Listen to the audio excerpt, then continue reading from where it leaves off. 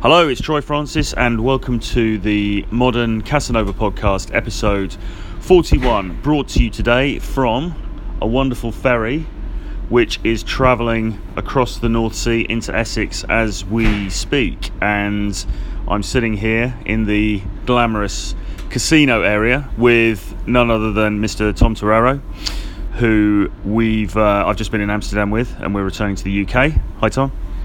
Good evening. You say casino, I say CD slot machines. I don't see the table with the glamorous women and the James Bond characters and the... When we saw it, we thought, right, this is going to be a good crossing, tuxedos and hot birds. No, it's for truck drivers, it's slot machines. Yeah, absolutely. But, good slot machines, good quality. We've got a... You're sitting next to Lord of the Pirates. Yes, and there's Bugs Party here actually, which is quite nice. And then we've got Casino Crazy, Cluedo, Cops and Robbers. So maybe we've got nearly an hour left, or just under an hour. You're addiction free, aren't you? You don't gamble. You don't gamble. I don't gamble. No, it's the one thing I've never massively got into. Yeah. I did try, but I went to the dogs once. Literally and metaphorically. Yes. But I went to the dog racing once on a work trip, and I found that quite compulsive actually. Yeah. Betting on the dogs. Yeah. So I think any of these things can draw you in, and you can become compulsive about. But that's not really one of mine. So we're safe in here today.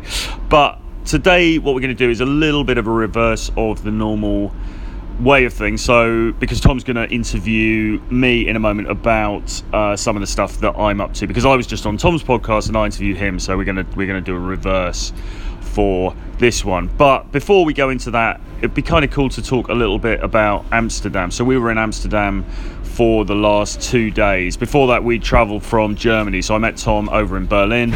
We travelled to Hanover, where we stayed for a night, and then we drove across to Amsterdam. So, Amsterdam, a lot of fun. Damn. You've been quite a few times, haven't you? I've only actually been once before. I have. I used to treat it as a game city, not a gay city, although I'm sure many men do. Yeah.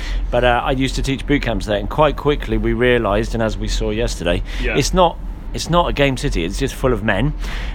So I said to you, do you want to come to Amsterdam this time? And even you don't smoke weed and you don't drink, obviously, but as we were just saying on my podcast, there's something about it. It's a sin city, and we didn't pay, but it's just the vibe, isn't it? And it's a great place to finish a CD tour. Euro trash, you're a fan of, I'm a fan of. So I had a little smoke, I had a little drink. We didn't pay, but I loved it. I thought that neon vibe, you were in your element. I mean, 80s music, some real seedy strip bars, Tarantino, really stuff that we said we couldn't find in London anymore because it's vanishing. Luckily, although not for long, it's still in Amsterdam. Yeah, absolutely. Although as we were saying, I've read several times over the last 10 years or so that they're cleaning it up, and maybe they have. I mean, maybe there's less there than there was, but there certainly still seems to be a lot, doesn't there? I mean, it was a lot of fun. I mean, I've only been once before. I went on a friend's stag do a few years back, and we were there for 2 days, probably even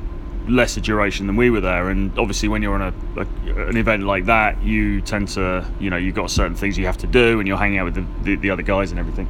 So this time was better. I'd always liked it. When I first went there, I really liked it because of the feel of the place. And even though the red light district is very touristy and is quite tacky in a way, we found that the local red light district. Yes. It's fascinating, wasn't it? Yeah, absolutely. So there's a whole different place a whole different area of the city where very posh, clean cut restaurant, and the next door to it the same seedy thing, but only locals going in. And we just so honest. Sexuality was so honest. I saw a guy eating his dinner, having a pause, telling his mate, I'll be back in 5. Went and probably had a blowjob, came back, and it's liberating how there's nothing hidden.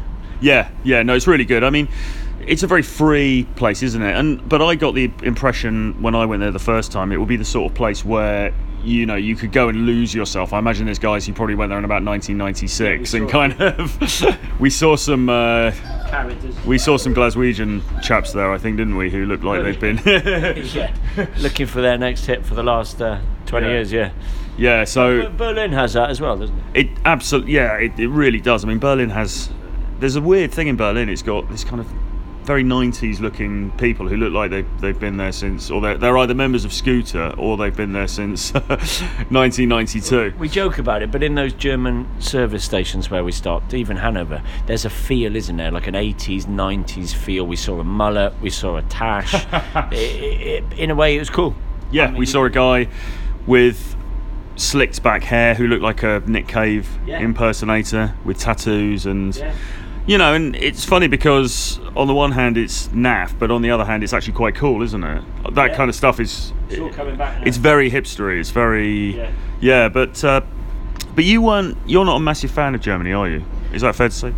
Yes, but I get it. You keep explaining it to me, and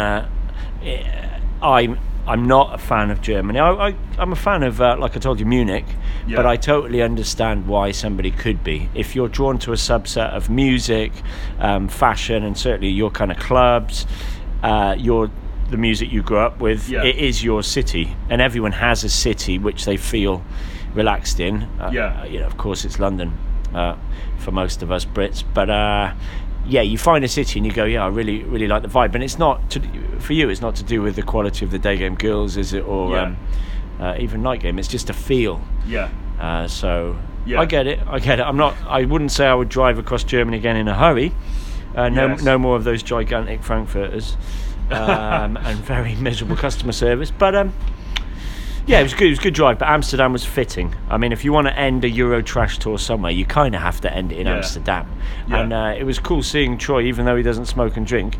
You totally got absorbed in the vibe and loving it. Proved that you didn't need to smoke. Absolutely, no, loving it. I mean, it was just a lot of fun, wasn't it? And like you said, those venues that we went to, I guess, a strip bar or certainly a bar where girls were dancing on top of the bar and. Really tacky, but just a hell of a lot of fun. I mean, it was like something out of a 90s music video or something. It was just the red neon, the gold of the fittings on the walls, the carpet. It was sort of the whole thing is this really dreamy kind of state, wasn't it? And it's just fascinating, really, and just watching as well all the guys who are there, who are sort of getting off on it, and for them that's probably a massive outlet, isn't it? That's probably the best time that they've had all year, kind of thing. We're doing it in this kind of semi-ironic way, but nevertheless. And for enlightenment, I don't know if you talked about this on your podcast. I think we did when I was on your podcast before. How can you hear that? Oh dear. Oh dear. Have you got your passport? Yeah, I have. I've got mine, I think. Yeah, we were saying about enlightenment through filth, and it sounds like the ultimate contradiction, but you glimpse it in places like Berlin and Amsterdam and Vegas and Miami. It's I don't know how many people listening to this understand that concept, but they seem to not go together, like filth and debauchery plus Zen Buddhism, but they do. Well, I think that's what we're searching for. I think that's why there's a sort of similarity in some of the work that we've done recently. Because, I mean, I've always been looking for something. I've always been looking for answers. I've been looking for, without sounding wanky about it, the meaning of life in a way. And can you find the meaning of life in a strip bar in Amsterdam? Well, most people would say probably not, because it doesn't feel like a very spiritual place. But there's some sort of human connection there. There's some sort of, or rather, like you always say, there's a sort of an honesty about the sexuality that's on display there that is very refreshing, and you feel like you connect with something. This is all very hard to put into words, but you know what I mean. Yeah, it's something I've glimpsed, obviously, through day game, because you can get into a Zen state through day game, but this is something different. It is Bukowski-ish, where your common bond with another human being is something very primal, Yes. So everything's stripped away quite literally, and it's nice to be in a place where you don't have to hide, you don't have to have secrets, you don't have to pretend to be polite. And for some people that would be shocking if you're very traditional and conservative, but perhaps the hand that points the finger is often the grubbiest.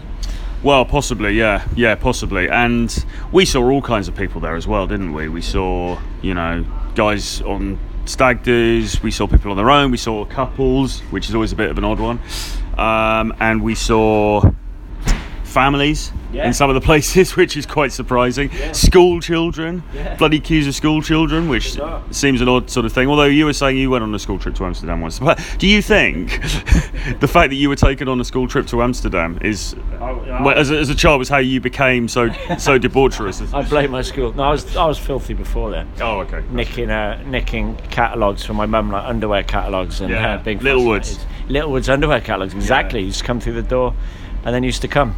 But yeah, a geography teacher took us when we were 16 to Amsterdam to do like a survey of the city. And looking back, he was a right pervy dude. And he just said, "Yeah, I'll see you back at the train station at 6 p.m." And as 16-year-old boys, we obviously saw a lot during that day. We abandoned the clipboards, but yes, you get it, I get it. I hope people listening to your podcast, they get it and perhaps aren't so quick to judge it as, oh, that's just stag do's, or oh, that's just so grotty. Yeah, it is.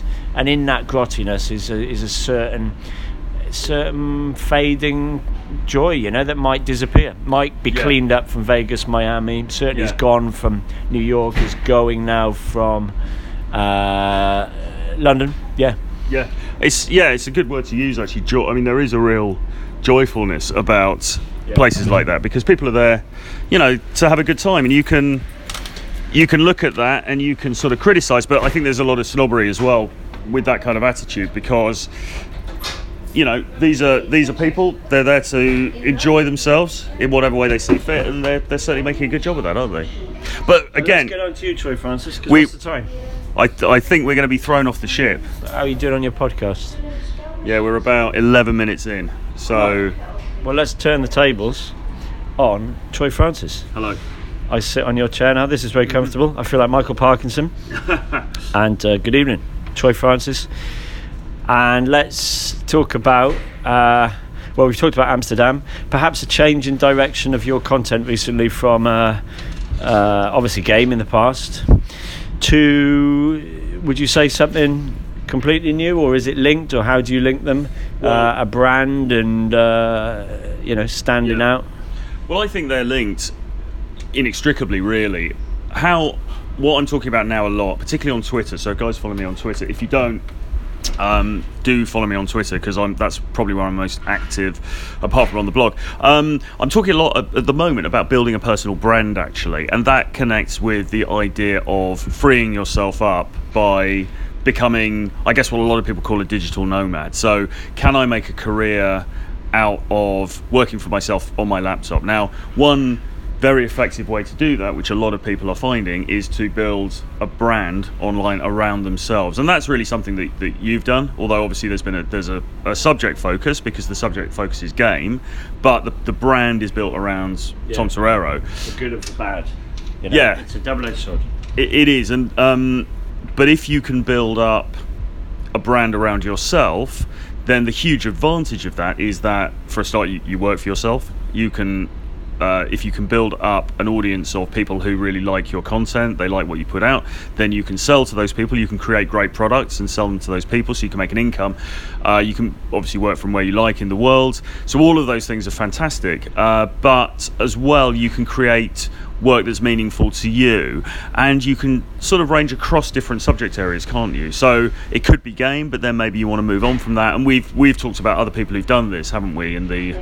But how ultimately it still is game, because we're talking about persuasion and marketing yourself. Is you need an understanding of game, you certainly need an understanding of frame. And anyone in game will know books like Cialdini, and they'll have heard of the kind of cheesy NLP and how to persuade people. But you can't build a personal brand without being, you're having the dark trades, a little bit egotistical. But can you? Is that how you saw the similarities between, picking up girls and picking up customers? Yeah, I think so. I think there's a lot of parallels, and I think anybody who's done game for a bit will know about those things, like lack of fear of rejection. Just keep turning over new stones, keep putting out different pieces of content every day to pick up a new audience, just in the way that you might do a load of approaches, for example. What about differentiation? Because we saw a lot of that in Amsterdam. Yeah, we did. I think differentiation is absolutely key. So I suppose in game you had the old concept of peacocking is one way to look at it. So if you think of the stereotypical idea of the game community back in the 90s, this idea of peacocking, wearing a feather boa to the club, black nail polish, all of that, making yourself really stand out. that kind of stuff still works. I mean, we don't necessarily peacock like that today, but nevertheless, making yourself stand out is great because you polarize your audience. So some girls, if you go to the club, are gonna hate it, but other girls are gonna absolutely love you. And this is really key for business as well. So if you can make your brand distinctive, so this could be your personal brand, some people are going to hate you, some people, you know, are going to think you're an idiot, but other people are going to love you, and that is really, really important. Yeah, it's the lack of vanilla. And when you first said to me, I might, you know, start talking more about branding and persuasion and stuff, instinctively people go, oh no, not like a cheesy, we've all been in those work team building things, and you get. Once I was sent on a 2-day course, I didn't mind mitching from school as a teacher, on how to be charismatic course. I kid you. Oh, really? It was in somewhere like Didcot, and it was run by a 55-year-old tubby guy who was the least charismatic man I've And is that what you put your charisma down to, that's helped you to build this brand? Yeah, his PowerPoint presentation changed my life. And from that moment on, I got every single woman in the world, you know? So there you go. So that is the true secret to Tom Torero's game. You've heard it now. Is that 55-year-old guy like a game don who's just absolute pimp? Yeah, yeah. He's in Didcot, by the way. But no, you're talking about something different. Yeah, you're not trying to be a slick marketing consultant from PricewaterhouseCoopers, are you? No, not at all. And I think the way that this all links together ultimately is about freedom, because, you know, we've just been on a trip. You've been on a very long trip to 16 countries. I've been on a shorter trip, but nevertheless, you know, I was able to. You've recently quit your job, and yeah, I quit my job at the end of last year, and now, you know, I live that lifestyle where I work for myself. I don't have a boss. I can make my own projects. I can work on projects that I'm passionate about. I can keep all the net profits as well. So, you know, I'm not a millionaire at the moment. I'm not rich, but, you know, that will come. But in the meantime, what's really important is that I'm able to do work that I love, and I'm free when I'm doing it. And I think that's something you talked about as well in your journey. Was that a major motivator for you in building the brand? Yeah, freedom. As selfish as it sounds, you know, we've spoken about the book, How I Found Freedom in an Unfree World. You can chase happiness, but it's freedom for us is the kind of satisfaction contained. Along with the meaning, you know, the mission rather. Yeah. So if you can combine the mission as a way to make you free, then you've kind of you've hit all the targets. So for me, I always wanted to write. So for a long time, I was looking at it and thinking, well, okay, so how can I find a way to write and actually get paid for that as well? If you know, it's really as simple as that, and it's difficult to do that these days with the way the publishing industry is, unless you can build something for yourself, unless you can build that personal brand for yourself. And to be honest, even if you're a writer who has a publisher, who has gone down the traditional route, you still need to do the same things, because you need to create your tribe around you. Well, this is sensational in it, you know, in the fact that we're on a ferry, we were using Wi-Fi, we're recording this on a phone. I think last time we were in Prague. You got the laptop. The middleman is being cut out, and they hate it, obviously, in publishing and in filmmaking. You just need a mobile phone and you put it on YouTube. It's good and bad because everyone's doing it. So if you're not building a personal brand now, I mean, the ship's quite a fitting metaphor, but the ship's left the dock, really. Well, it has, but I think, it has and it hasn't. I think people can still do it, but I think you need to get on with it. And look, things are changing very fast, and I always say I've said in articles and on Twitter and so on, when you look at the job market, the fact is that there's going to be, in terms of automation, there's going to be a revolution really in jobs. So automation is going to come in and it's going to take away a whole load of traditional jobs that used to exist. So when those are gone, what are you then going to do? And you need to have some sort of employment, but it can be difficult to retrain for something completely different. So for me, it's all about, and ultimately this is your life as well. This isn't just making a bit of cash. No. Yeah. Ultimately, it's a bit like, I'm only going to get one shot of being on this planet, and what do I want to do with that time? Now, because of the way of things, your work tends to be the majority, to take up the majority of your time. So you want to make that work something that you love rather than something that you don't really want to do. The problem with this topic is that instinctively, especially for British people, it all sounds so cheesy. Yeah, I mean, not to dig our American listeners, our American brothers and sisters, but in America it's a lot more accepted because of this idea of freedom and personal independence and living your dream. When you say that in England, the natural tendency is, oh, fuck off, mate. Just get on with the work. You're meant to kind of suffer in the UK. It's that Protestant work ethic thing, isn't it? And the German work ethic as well. So I think that's a good excuse for many people, isn't it, to just go, I don't really need it. Just sounds like a good idea, but I just, you know what, I'll just carry on with this job. I've only got 20 years left, and then I'll do the cruise. And I mean, I remember Dead Poet Society. Do you remember that? It's a very cheesy film, but I remember quotes from that, and Carpe Diem, seize the day. And there's usually one point that pushes a guy to do it. But I was in a series of jobs that didn't go very well. I kind of got pushed out of one company after I'd been there for 10 years. And when that happens, and you start to think, well, I can, and I had a couple of other jobs after that, but you think, well, I can go on and effectively I'm just doing the same thing again, and it's not making me happy. It's making me a comfortable income, but it's not making me rich for sure. And I've got to report to a boss, I've got to be in the same location and everything, and that just wasn't how I wanted to live my life. But even more than that, and then sometimes people will say, well, do you take a risk when you do this? Do you take a risk when you cut the umbilical cord to the corporations and go off on your own way? But the truth is that the traditional jobs aren't stable these days anyway, are they? And in a wider sense, the whole of your life is one big fucking risk. There's calculated risk, pros and cons. It's a very good risk to take in this day and age. Go for something you love doing because you think worst case scenario, and it's probably similar to where you are right now. We calculate our worst case scenario thing, and it ain't the end of the world. It's going back to what we were doing before, or going back to the place where you are right now. So I got to keep asking you questions, Troy. Yes. Because any minute now we're going to get kicked off this ferry. Yeah, we are. I think. So you're going back to London, but then what are you doing for the rest of the summer? Well, I'm going to go to Budapest for a couple of weeks, so I've got staying in an Airbnb over there. I love Budapest. It's a beautiful place. I spent a lot of time there last year.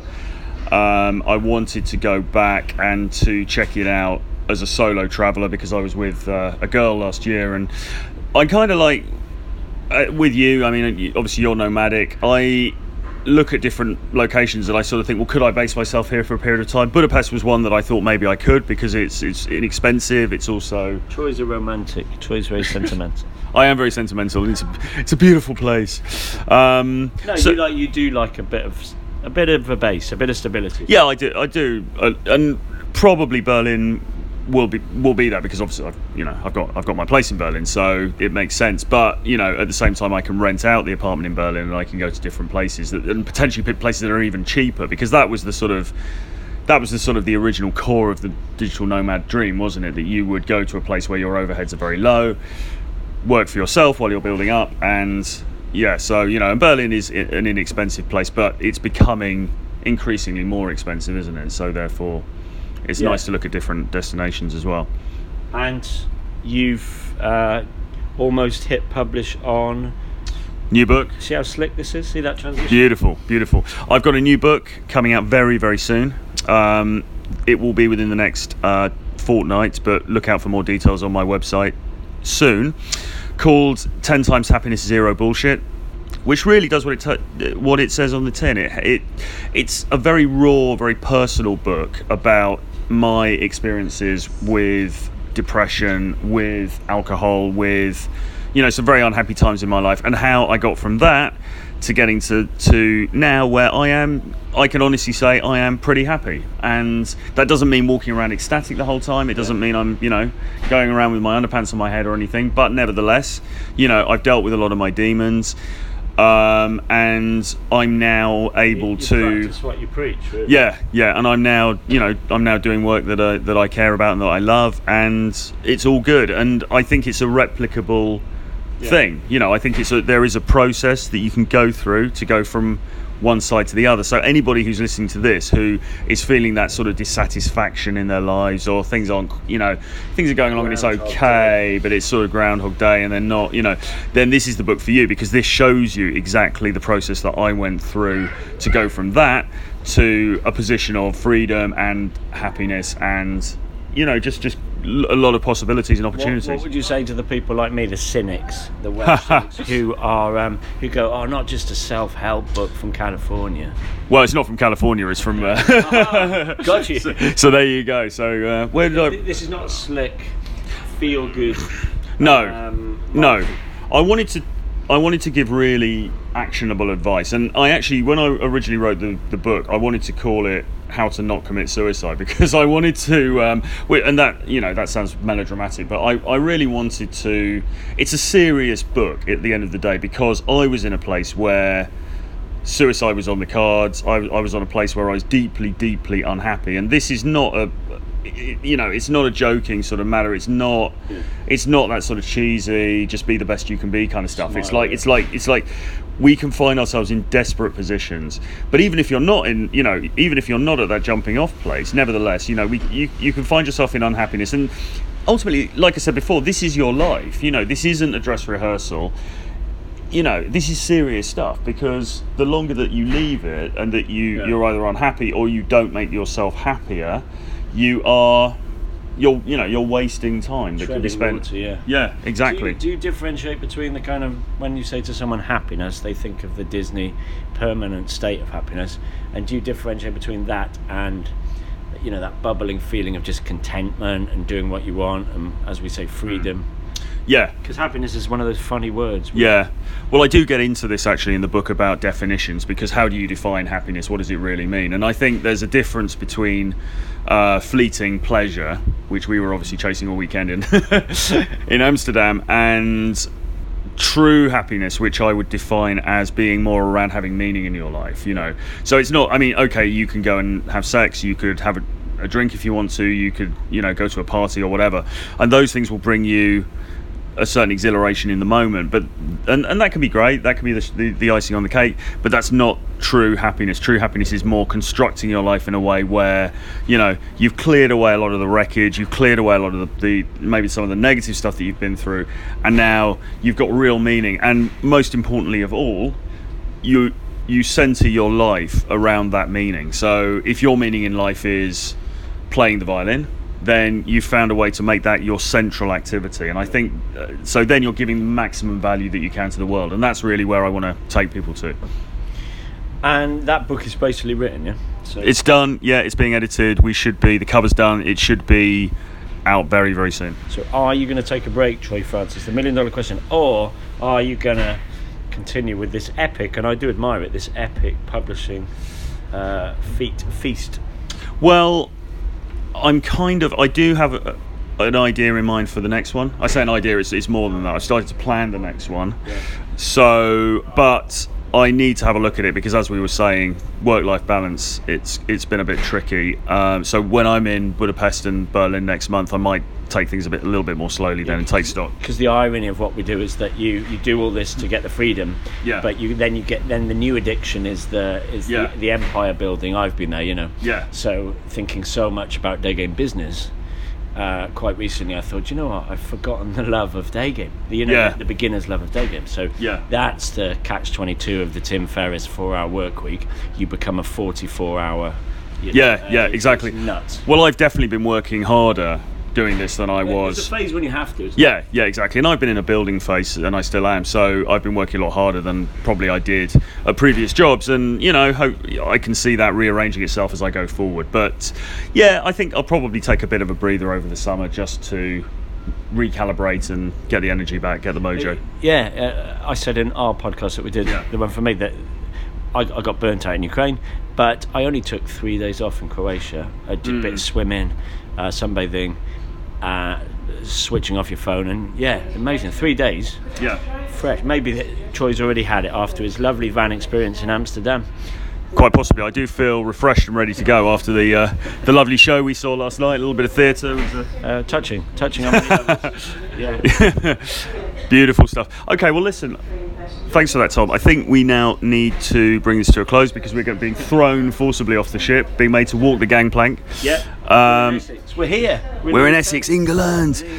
So it's beautiful to be back. Thank you very much, Mr. Torero. You're welcome, mate. I'll see you in Berlin, I promise. Berlin is going to be the next one. So good times, and thank you very much for listening. Join me next week. Bye-bye.